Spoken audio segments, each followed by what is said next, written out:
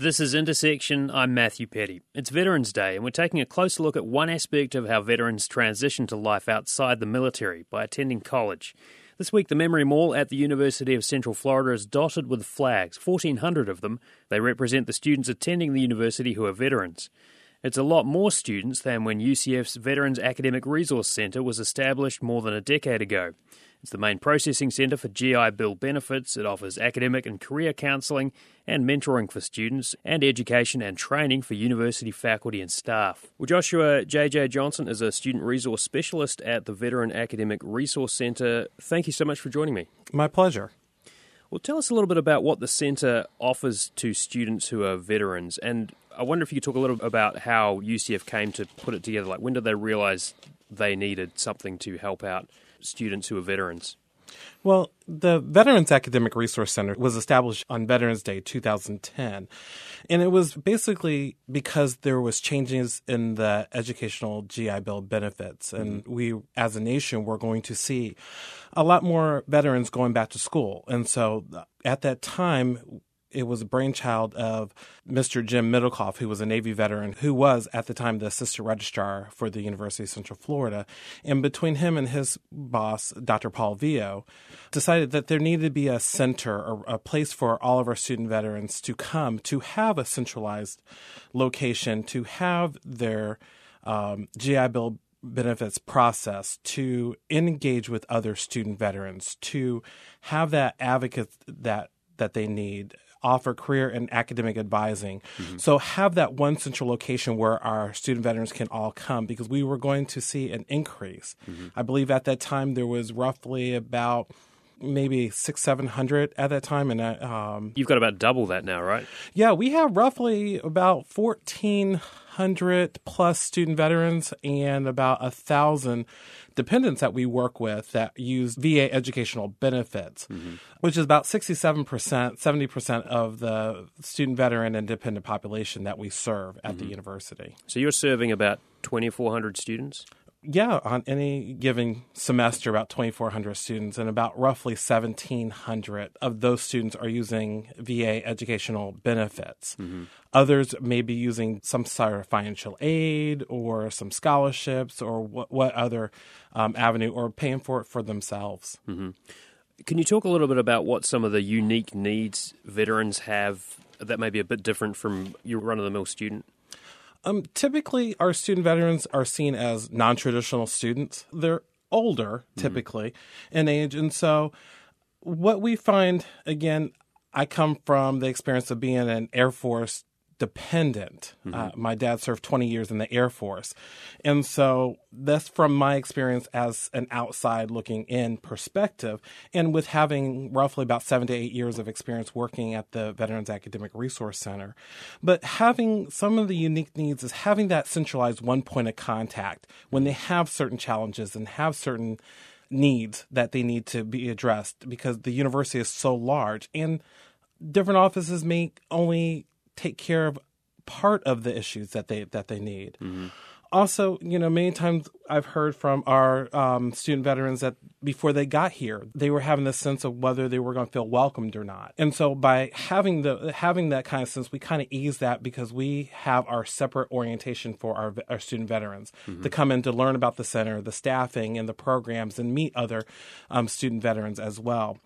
And so in addition to that, the transition life for our student veterans in terms of coming from that structured military lifestyle to what this higher ed kind of loosely structured type of life, taking classes 2-3 days a week, engaging with student activities whenever. And so having those transitions, although primarily many of our student veterans that we engage with and we work with are transfer students that come from either a 2-year or 4-year smaller institution, and having that kind of transition from a smaller institution to a larger institution, as UCF is, can be challenging at times. What about things that may be very specific to a particular veteran's life experience? Like, for example, somebody who's seen combat, they may be having PTSD or something like that. Is that something that you can help kind of steer them towards the resources they may need?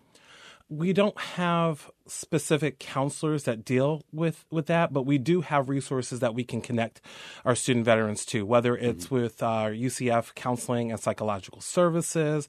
One campus resource that is phenomenal and is nationally known, UCF Restores. For sure, yeah. We collaborate with them at times. And then also we work with the community as well. The VA has some great resources. The Vet Center that's located in Orlando off of Cimarron Boulevard, we collaborate with them. So there's various resources that we can connect our student veterans to when they're having challenges that relate to mental health. And as part of the Veteran Academic Resource Center, Joshua, you also have peer mentors. Talk a little bit about the work they do and how you select them and what kind of connection they have with students. So we have actually two different types of positions for our student veterans who are using GI Bill benefits. And I'll speak about the peer mentoring program first. The peer mentoring program is designed peer-to-peer. They're all student veterans, except for one I have as a dependent, but most of our peer mentors are student veterans themselves using GI Bill benefits. And their primary role is to be sort of that peer advisor. They do outreach, help with any issues and challenges that our student veterans may have, connect them to resources. They also assist in terms of assisting with programming. There's many different types of programs that we offer. With November being Veterans Month, we currently have about 1,400 flags out, so they assist with that. They also assist with tabling to get the word out that the VARC is here for our students, and not just for our students, but faculty and staff as well. So they do a lot of programming outreach. They act as a resource. And again, we have an academic/career counselor, but when we have that position overwhelmed with students coming in, they also assist with peer advising, not so much to help them schedule their classes, but talk about how their GI Bill benefits or how, as a veteran, to maneuver those programs and to make sure that they're on track, and also help decipher what the academic advisor in their college and or major has said. Mm-hmm. You said there's another component too, so talk a little bit about that if you could. Right, and so we also have another position for our student veterans who want to work for the VARC. We have where the VA Worksay students, who are our customer service agents. So they sit at the front desk, they answer our phones, they interact with our community, whether it's parents, students, or the outside folks, to answer those quick and general questions on where an office is located, or I just got this from the VA, what does this mean? And so those are our boots on the ground, so to speak, and they typically are very well versed in GI Bill or VA educational benefits. They're well versed with the offices at the university as well. So there's two different positions. As I said, we have the VA Worksay students that we call VAs, and then we have our peer mentors. And our peer mentors gauge more on the programming and academic side of the house. And so we ask that they have a higher GPA requirement, and that they're not a first semester students, where our VA Worksay students can be a first semester student. And these are, again, veterans and dependents who are using GI Bill benefits. I wonder if you could share a success story from your work at the Veteran Academic Resource Center. We have a lot. We've been well, you've had a lot of students go through there, right? We've had a lot of students go through there, and since we've been open since November 2010. We've had many success stories with our student veterans and dependents. And so to kind of pick one is kind of hard to do. But there are times when, former staff who I still keep in contact with and current staff and myself will have a student come up to us who either is about to graduate or got that first job and said to us, without the VARC there, without me being able to come to the VARC to study or to have that advocate when I wasn't doing well, or to offer me a job as a work study or a peer mentor, I would not have been able to graduate. I would not have known where to go to get things done. So, there's various stories that I could pinpoint and talk about, and I think a success story for the VARC overall is the fact that we're still here 11 years later, and the student population has grown, and so the needs for our student veterans have grown, and so being able to expand our reach, not with just the university and connecting with other university departments and within the other colleges within the university, but also to connect with the Central Florida and Orlando Veteran Service Organizations. We work very closely with our county and city mayor's advisory board for veterans. We work with Camaraderie Foundation that offers mental health counseling. We work with Team Red, White, and Blue, Mission Continues, that looks to continue on service, not only to the city, but to the county and the surrounding areas. So I think to look back at the 10 to 11 years that we've been in existence, the success story itself is the amount of students, veterans, and dependents that we've helped to graduate, which our retention and persistence rates are typically higher than our non-traditional students overall, and also the outreach that we've done and the footprint that we've developed at the VARC. Our listeners will be hearing this interview on Veterans Day, so what is the Academic Resource Center doing for Veterans Day specifically? Currently, we are supporting other organizations that may be doing Veterans Day events.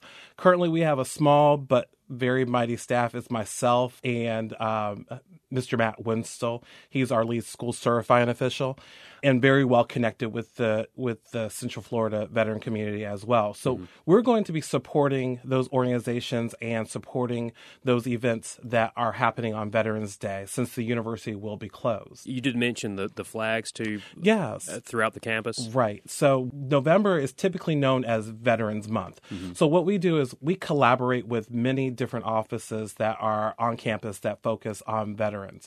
So what we did for this week to kind of really kick off Veterans Month, on Monday, we planted about 1,400 American flags on Memory Mall to signify one flag per student veteran that is attending for the fall semester. On Tuesday, we had a commemoration ceremony to honor our veterans, and that was a collaborative effort between the Veterans Academic Resource Center, the Community Veterans History Project, and also UCF Student Government. So those flags will be up, and they will be up through Friday morning, and then we'll have to take those down due to another event that's coming on. And also give a shout out to UCF, Army, and Air Force ROTC, because they assisted with bringing the flags.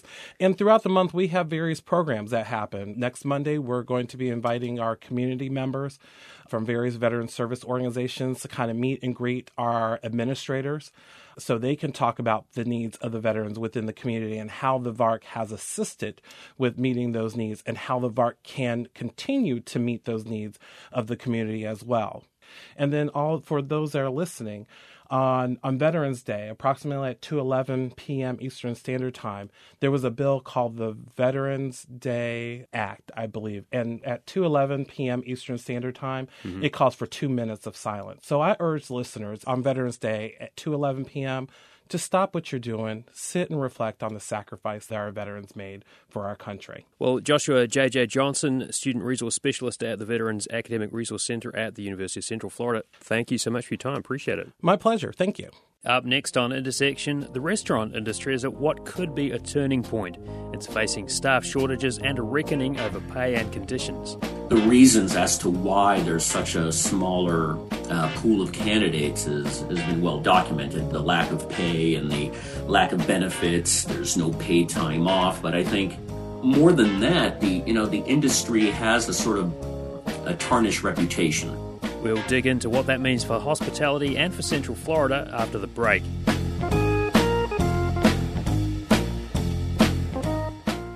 This is Intersection. I'm Matthew Petty. Central Florida's economy was hit hard by the pandemic and the recession that followed. But as the economy has begun to recover, restaurants are struggling to hire. To find out more about what that means for the industry and for Central Florida, where tourism and hospitality is such a vital part of the economy, I talked to a panel of experts from the world of food and hospitality. They say this could be a watershed moment for the industry. I'm joined by Dr. Robertico Kroos, Professor of Tourism Economics at Rosen College of Hospitality Management. Dr. Kroos, thanks so much for being here. Thank you for having me. Also joining us, Faiz Kara, Orlando Weekly restaurant critic. Faiz, thank you as well. Great to be here, Matt. Carol Holiday, operating partner at the Pinery Orlando. Carol, thank you too. Thank you very much for having me. And Aaron Lamont, Vice President of Supply Management for North America Food at Sodexo. Aaron, thank you as well. Pleasure to be here today. Well, the so-called Great Resignation, with employees changing or quitting their jobs in the wake of the pandemic, has affected many industries, but in particular hospitality. According to the Bureau of Labour Statistics, for example, in August, some 892,000 hospitality employees quit their job, which is double the national rate. So what does this look like for restaurants, and what does it mean for employees, employers and customers? Carol, I want to start with you. You opened your restaurant, The Pinery, fairly recently, right? What's that been like? Yes, sir. We opened June 21st. It actually hasn't been as bad as I thought it was going to be, but I give a lot of credit to our corporate culture and our guiding principles that we have that guide our business and the way that we do things, the way that we treat people. But it's been a little spotty getting people in the back of the house, I think more so than the front of the house for me. Opening in June with stories about the worker shortage, was there a bit of trepidation, and have you seen some of that sort of come through in terms of trying to hire people? Sure. I've been in this business a while and I know a lot of people. I go back to a good friend of mine who has never worked for me. Her husband has. And I really wanted her to come and work with me. And she told me no. She flat out told me no. And the reason being is because she, when this pandemic hit, her whole livelihood was taken away from her in the blink of an eye. And so what she did, like a lot of people in the restaurant industry, she went out and reinvented herself. She went out and got a career and started working for Target, actually. She said, never again, Carol. I'm never going to do that again. There's no emphasis on financial planning. There's no emphasis on healthcare and benefits and retirement. And now I'm with the company. Yeah, I'm not making as much money as I was, but I have longevity and I have a plan. And they put these things in place for me. And I can't fault her for that. I can't say you're wrong because she's not wrong. And you've hit on some things that I think Fires wrote about in his story for the Orlando Weekly, titled Orlando's Restaurants Have Faced Unthinkable Setbacks, and Epic Labour Shortage may be the one that reforges the industry. Fires, what are you hearing from restaurateurs and from people on the floor about the epic labour shortage? Yeah, well, it's it seems to be affecting pretty much everyone in the industry. And I think the reasons as to why there's such a smaller pool of candidates has been well documented. Carol alluded to some, the lack of pay and the lack of benefits. There's no paid time off. But I think more than that, the industry has a sort of a tarnished reputation, and I think it has the highest rates of sexual harassment in any other industry. That's something I heard on NPR actually last week. I think even more so than the military. There's a high level of physical and mental abuse. There's cooks that are on their feet for 15 hours.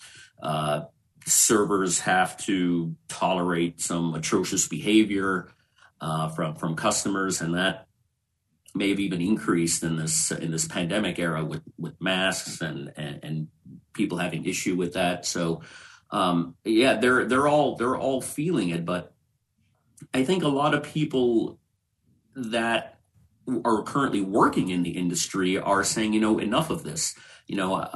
That's why people, as Carol mentioned, are reinventing themselves. So many people took the pandemic as an opportunity to sort of reevaluate their lives, and some went back to school to take a potentially different career path, whereas others went to work for companies like Target or Walmart or UPS or Amazon. Mm-hmm.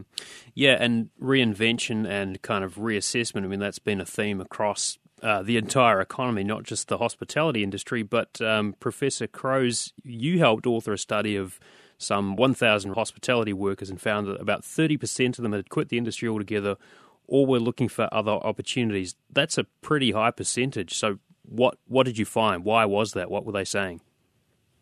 Well, there are several reasons for that. One, you can read through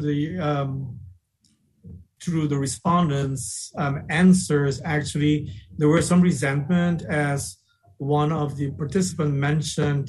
They felt like their whole life was kind of fall away because of the pandemic, and they were just kind of disposed very, very quickly, through layoffs and furloughs, and nobody really thought about the consequences about their family, their livelihood, and so on. So that is one aspect. Then also the working conditions that has been mentioned. That was another major factor. Low wages, long hours, stress, unruly behavior. So all these things came up at that time. But then there is another aspect which we found really insightful, and we didn't expect that there was also trepidation with regard to safety, that especially those unvaccinated were very strong in terms of, their own safety and others. So that was something that was clearly came forward in the survey. And what happened, that brings us to a major question whether the current business model in hospitality is sustainable or not. And our conclusion was that as it is, it's not.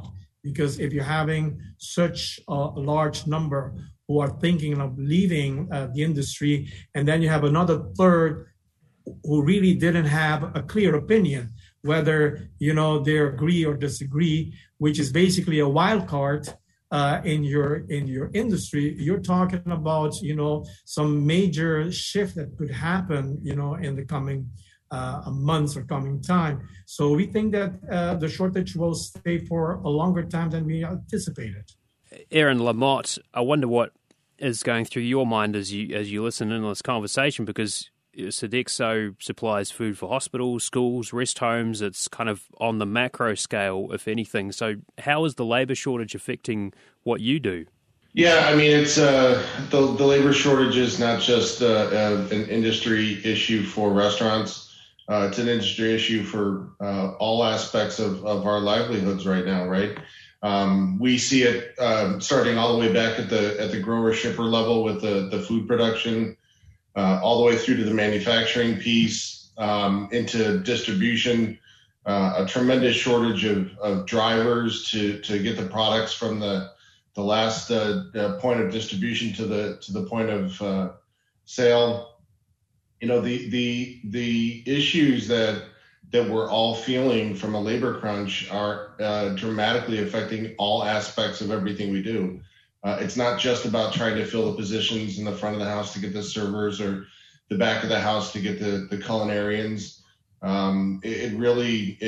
It's ubiquitous across all aspects of our business right now, and it's something that it's part of what keeps us up at night.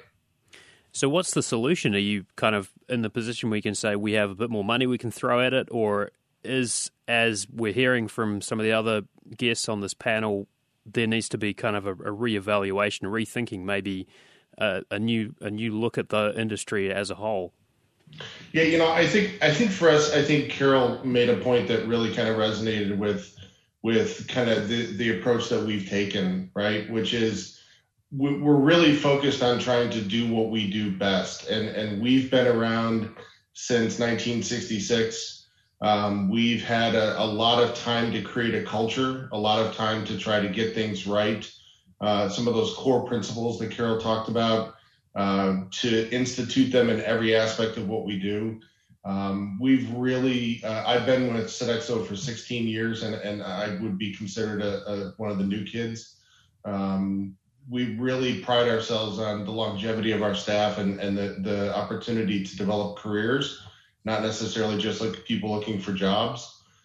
So for us, it's really kind of hearkening back to the core principles of what made us who we are, trying to focus on those and trying to make sure that we promote those core principles throughout every aspect of the job in all aspects of what we do.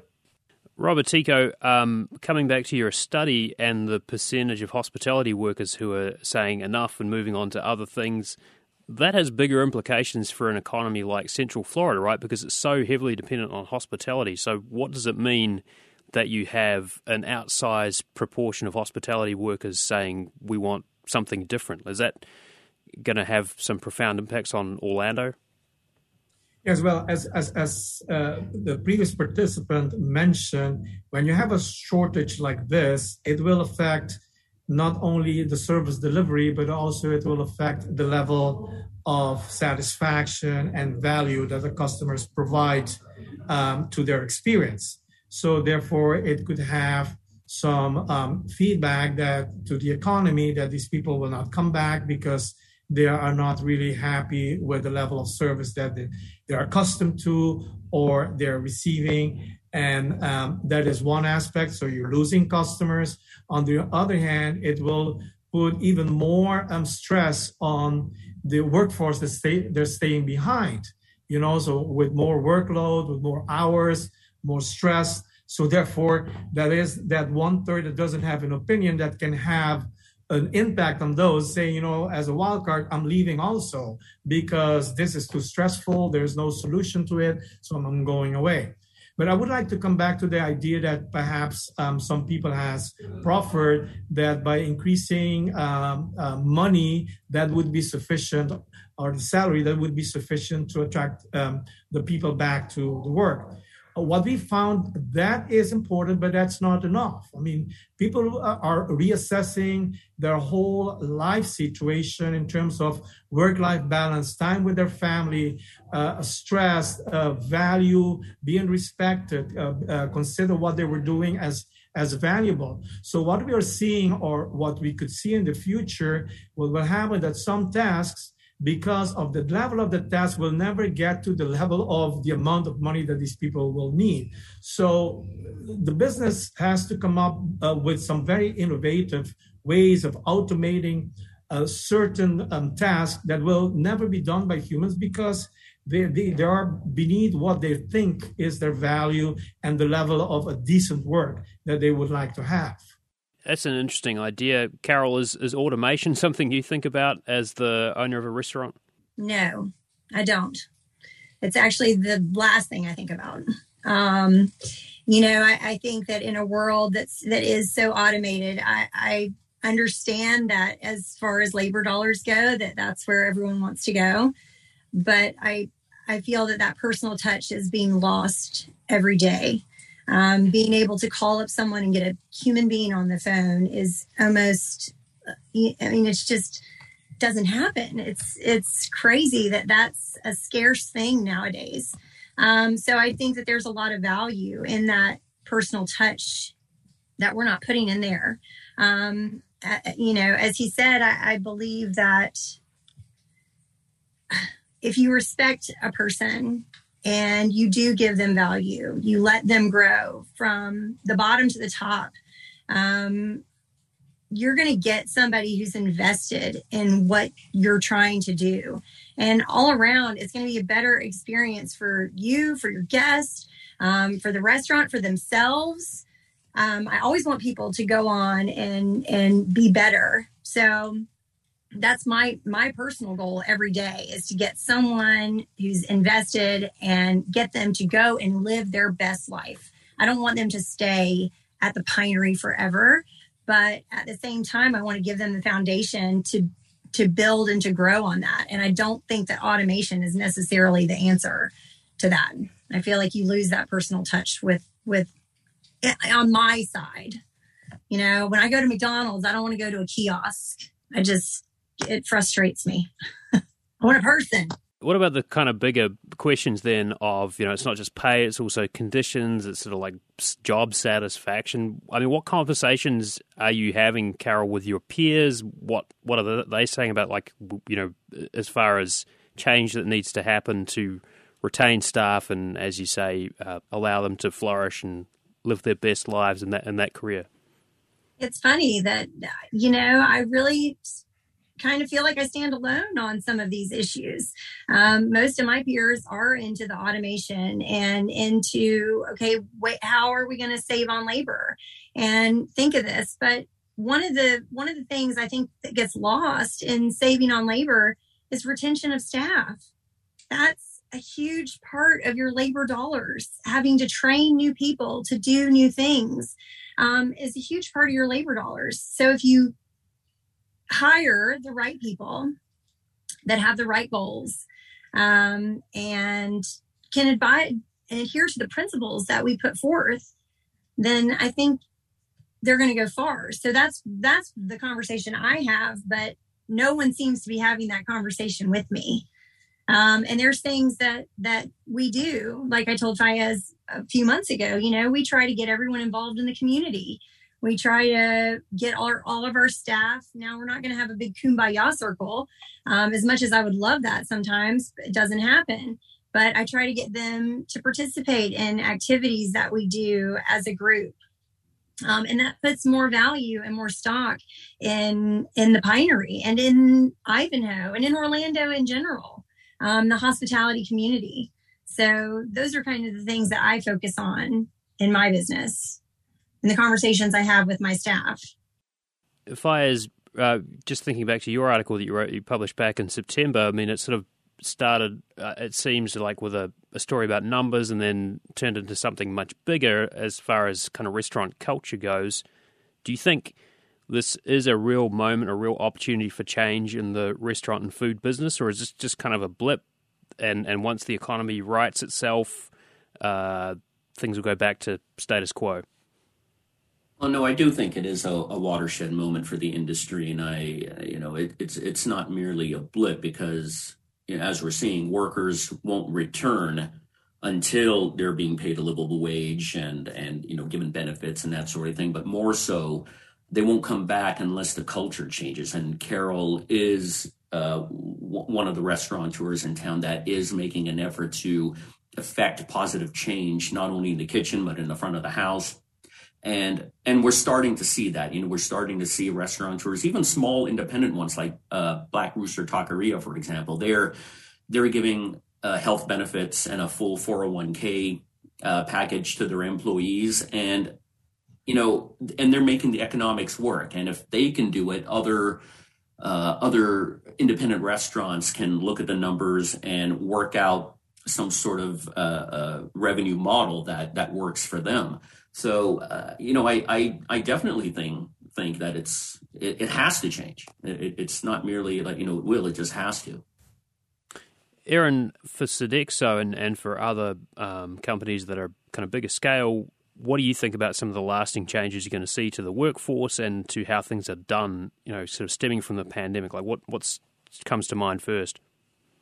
Well, I think it's, as it's been spoken to quite a bit so far today, I think a lot of it starts with how you treat people. I think it's how you grow your team, how you create a culture of team and a sense of belonging to something. I think that there's a balance, right? I agree with Carol. I think that the idea of these fully automated, restaurants and experiences are probably not where we're headed. But there's certainly a balance to be had between some level of automation, some level of technology, and the ability to put people in front of other people, right? That human touch that you mentioned. We service hospitals as an example.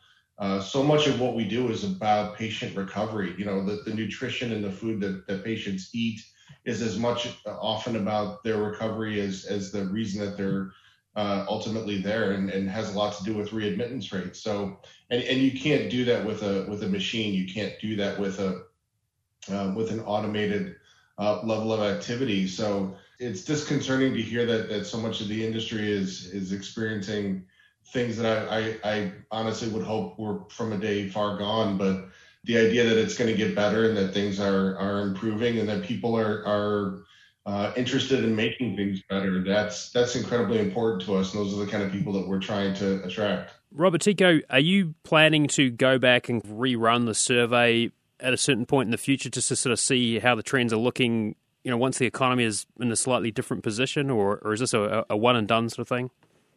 Oh, yes, certainly we would like to do that. I would like to say one thing, though, which is very important.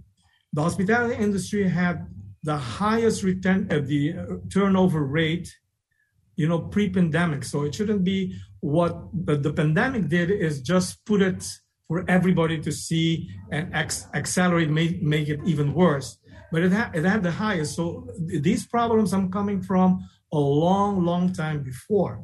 And so when you hear those unemployed, and about almost 6% of our respondents were unemployed, which is higher than the national rate of 4.2 or 4.4. And when 60% are telling you that they're not coming back because they felt that they were not treated well as human beings and the work conditions were not good. And then you look at those working in the industry who are thinking of leaving the industry, who are in their majority white women, high school, and have earning less than $25,000. It has to do with a business model that really is not sustainable. And that is our message. And whatever you want to do, if you don't take care and really revisit that business model, you will not make it in the future. And that is the message that we're getting. And so therefore the shortage will not go away. We will do it again, but within that group, we saw also that a large part of those who are thinking of leaving the industry is also those unvaccinated people. So right now, we just started another survey in order to try to understand why there is vaccine hesitancy among hospitality workers and see why it is. And so that is also a very important aspect of this whole shortage that are evolving right now. Carol, I kind of want to give you the last word here. What does the next year look like for you at the Pioneer? And I'm wondering if there's still sort of like a lot of uncertainty that you're seeing in the restaurant business at large. Sure. Of course there is. From food shortages to labor shortages, like you said, I want to grow our business. Right now we're in dinner only. We would like to obviously go to brunch and go to lunch, but that's going to take more people. But at the same time, kind of to Aaron's point, I'm not just hiring people with a pulse. I'm hiring people with a dedication to want to serve the public and to be part of a team and to be treated with respect and be valued as an employee. And I've had people say, oh, I've heard that before, and I don't know that I believe you. And you're right. That's the mindset that you're up against is, who's to say I'm not just telling you that? And next week, you're going to get 6-day work week and 12 hours because I'm short staffed. No, I'd rather close a day than do that to my staff because I feel like that's not valuing their lives. And that's not what I've set out to do. So, I do see it as a problem. But I feel that it is solvable if you just keep plugging away at it and more things that you do to kind of help them out.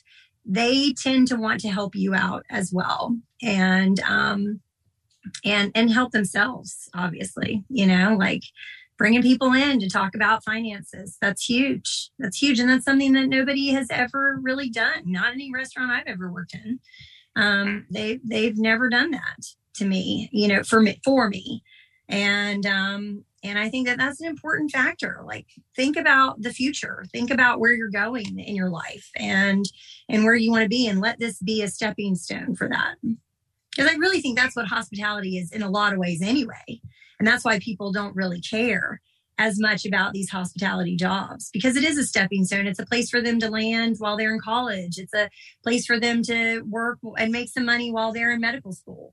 So if you can keep getting those quality people that do want to do better for themselves, then I think you'll be successful. So you're trying to flip the script and say this is a career that you can actually thrive in, not just a way onto something else.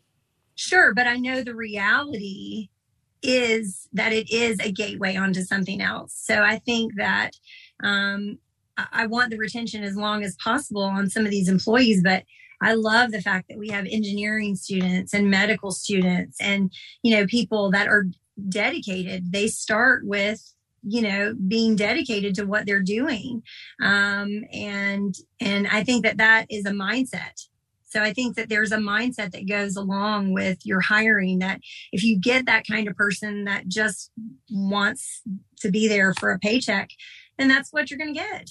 If you want the kind of person that wants a home, that wants to settle somewhere, that wants to be a part of something bigger, then that's where you're going to get your quality employees that are going to stay with you and want to participate in what you're doing. Well, Carol Holliday is an operating partner at the Pinery Orlando. Thank you so much for joining us. Appreciate it. The pleasure's mine. Thank you for having me. We're also joined by Aaron Lamott. He's Vice President of Supply Management for North America with food at Sodexo. Aaron, thank you as well. My pleasure. Thank you. And we're joined by Dr. Robertico Croce, Professor of Tourism Economics at Rosen College of Hospitality Management. Thank you so much. Thank you for having me. And Faiz Kara, Orlando Weekly restaurant critic. Faiz, thank you as well. My pleasure. Still to come, a conversation with Orlando area poet and US Army veteran Brian Turner, who reflects on his military service and how he connects with other veterans through writing. One of the main things I wanted to try to understand was, if I joined because I have a long line of military tradition, what does that mean? What did I learn when I was a kid that made me want to carry a weapon and go through a test of fire? The old hero's narrative. Intersections back in a minute. This is Intersection. I'm Matthew Petty. We're going to revisit a conversation with Orlando poet Brian Turner. Turner is a US Army veteran who served in Iraq and Bosnia-Herzegovina. I spoke to him in 2015 about his autobiography, My Life as a Foreign Country, and about how veterans respond to his writing. Turner began the conversation by reading a passage from his autobiography. There is something in the landscape itself that makes me circle back to it, whether it's jungle or the American West, the woodlands of France, the American South, deserts, rivers, beaches, all perceived in some ways as wild spaces, where the architecture of civilization is not at play, the context of human society somehow absent or suspended, a space where the rules are upended, the theater of war, some call it, the space where war disentangles itself from the structure of human norms to thrash into the natural world, the idea of beauty, all that some might view as the closest this world can come to a kind of sacred perfection. This is part of the intoxication, part of the pathology of it all. This is part of what I was learning from early childhood on, that to journey into the wild spaces where profound questions are given a violent and inexorable response, that to travail through fire and return again, these are the experiences which determine the making of a man. To be a man, I would need to walk into the thunder and hail of a world stripped of its reason, just as others of my family had done before me. And if I were strong enough, capable enough, I might one day return clothed in an unshakable silence. Back to the world, as they say. So what are you writing about here? Is this you deciding to join up? Is this why you trying to get to the heart of what made you enlist? Exactly. That's one of the main questions that led me into this meditation, into this book, is because I've been asked for over a decade now, or just over a decade now, that very question oftentimes at poetry readings. And during the Q&A afterwards, people say, well, why did you join the Army? Which leads to that question, right? And I had this sort of sketchbook answer, which I would say, I come from a long line of military tradition in my family. But in the book, I need to, and part of the process of writing, I believe, is to ask those next series of questions and open the doors that unfold behind that first door. So, what does that mean? Am I implicating, if there were things that were difficult, am I sort of judging my family? Am I not? And basically, one of the main things I wanted to try to understand was, if I joined because I have a long line of military tradition, what does that mean? What did I learn when I was a kid that made me want to carry a weapon and go through a test of fire? The old hero's narrative. Is it a pathology? Is it something to revere? Can it be all of those things, all sort of mashed together? Do you feel like you know now why you joined? No. It was just, to be honest, like a spoiler alert for anyone who reads the book. The book doesn't answer the question. I think I lean on, there's a writer who once said, to paraphrase Matthews, I believe, which is the job of the writer isn't to pose the solutions to the questions. The job of the writer is to ask the questions more clearly. And I think partly that isn't to be coy. and to not sort of wrap things up for the reader. But part of the reason that I love reading myself when I enter into someone's book is I want to be a part of the process. I want to engage in meaning, and I'm bringing all of my own life experience to the books that I read, and I'm part of the construction and the architecture of the book itself. I'm part of the construction of meaning. So I don't wrap things up easily in here. And also, there's some things that I think that are part of a lifelong process. Joining the military, on its surface, is a simple answer to it, that question. But in reality, underneath it, it's a lifelong thing I'm trying to learn about. What kind of response do you get at readings from veterans or people who are active duty military? A wide range. I just read at the Air Force Academy. There were 900 cadets in front of me, and it's, I think, my third time back there. I've been to all 4 service academies. I've been to, was it Embry-Riddle over on the coast a couple times now? Yeah, it's been great.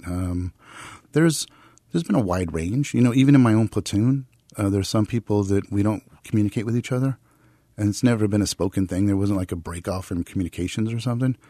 Just we never really got along or clicked when we were in uniform. They might read this and they might think, oh, this is interesting. I didn't really like Turner, but the book's good. Or it might be opposite. It might be like, I never really thought much about, but wow, I wrote some drivel here. Who knows where they come from. But for the most part, it's military community and veterans, active and veterans have been very welcoming and very supportive of my work. And I do my best to try to be a part of the community, help those who might need help along the way, too. There are a lot of great projects across the country that I try to do my best to support and let others know about, for example. Have there been moments, though, when maybe one of them will come up to you after reading, say, well, you really nailed it, I really get it? Yeah. I've had, particularly, for example, from Iraq and Afghanistan, it's interesting to have, I've never been to Afghanistan. And I've had men and women come up and say, wow, that really took me back to such and such city and in a different year, because the different time zones, I was there from 03 to 04 in Iraq.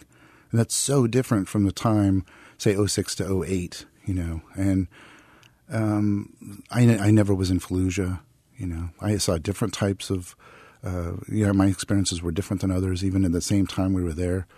So, but also if you go back to, say, the Vietnam War, I've had guys come up to me. One guy I'm pretty sure was like a tunnel rat in Vietnam. What's that? Well, there were a lot of tunnel systems, so some of the smaller guys were tasked with going down into the tunnels and trying to fight underground. These were tunnels that were created by the Viet Cong? Yeah, in Vietnam, yeah. So these were American soldiers sent down into these tunnels? Oh, yeah, absolutely, yeah.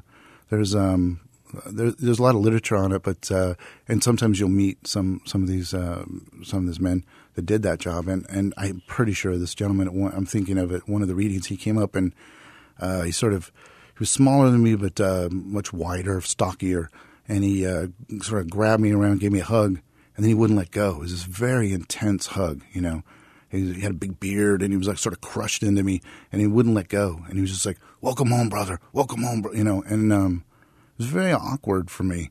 But at the same time, I remember thinking, at first I thought it was for me, welcome me home. Then I realized, he was welcoming himself back home. Or he was trying to find a way, to reciprocate the way he never was welcome or didn't feel welcomed home. I'm not sure. I'm reading into it, but it was very intense regardless, And that happens sometimes. Yeah. Is that just different eras, though? I mean, because some veterans from the Vietnam era will tell you they weren't treated very well when they came back to the United States. I wonder if veterans now are treated with a little more respect. It's hard for me to know because I was a kid at the time, so I it's anecdotal for me to but I can say that previous generations from World War II until now, all across the board over the years, I've seen them be like mentors and be helpful for men and women coming back home. They've been really, really outstanding and a lot of help. In fact, when our plane landed in Maine on our way home, we had to clear customs. So it was kind of funny because we're strapped down with knives and have these rifles in our hands and all that. But out in the lobby of the airport there were, it's 3 a.m. They do these shifts. There were veterans from World War II. You could tell by the caps they wore on their heads. And they had coffee there. And they didn't say anything about the mission or anything like that. They just said, welcome home. Hey, you want some coffee, some donuts, that kind of thing. And it was just a great gesture of welcome to bring us back. I think there's an old thing where in the book I mentioned at one point where in Vietnam, for example, hundreds of years ago, when the warriors would go off to battle, when they came back, the villagers would meet them outside of the village. And there was a ceremony that would ritually wash clean the blood from their bodies, right? And then they would take away their warrior names and give them back their name. And then all would return back to the village. And we don't really have a ritual like that. And I think there's something important about it. It's not just that the civilians reach out to find a way to help the veterans integrate. The key thing in that story that's rarely thought about here is the villagers had to leave their lives too and meet outside and recognize that in the washing the blood and all that, that there's a responsibility, there's a connection to war. And that was Brian Turner, poet and US Army veteran, talking about his autobiography, My Life as a Foreign Country. That interview first aired on Intersection in November 2015.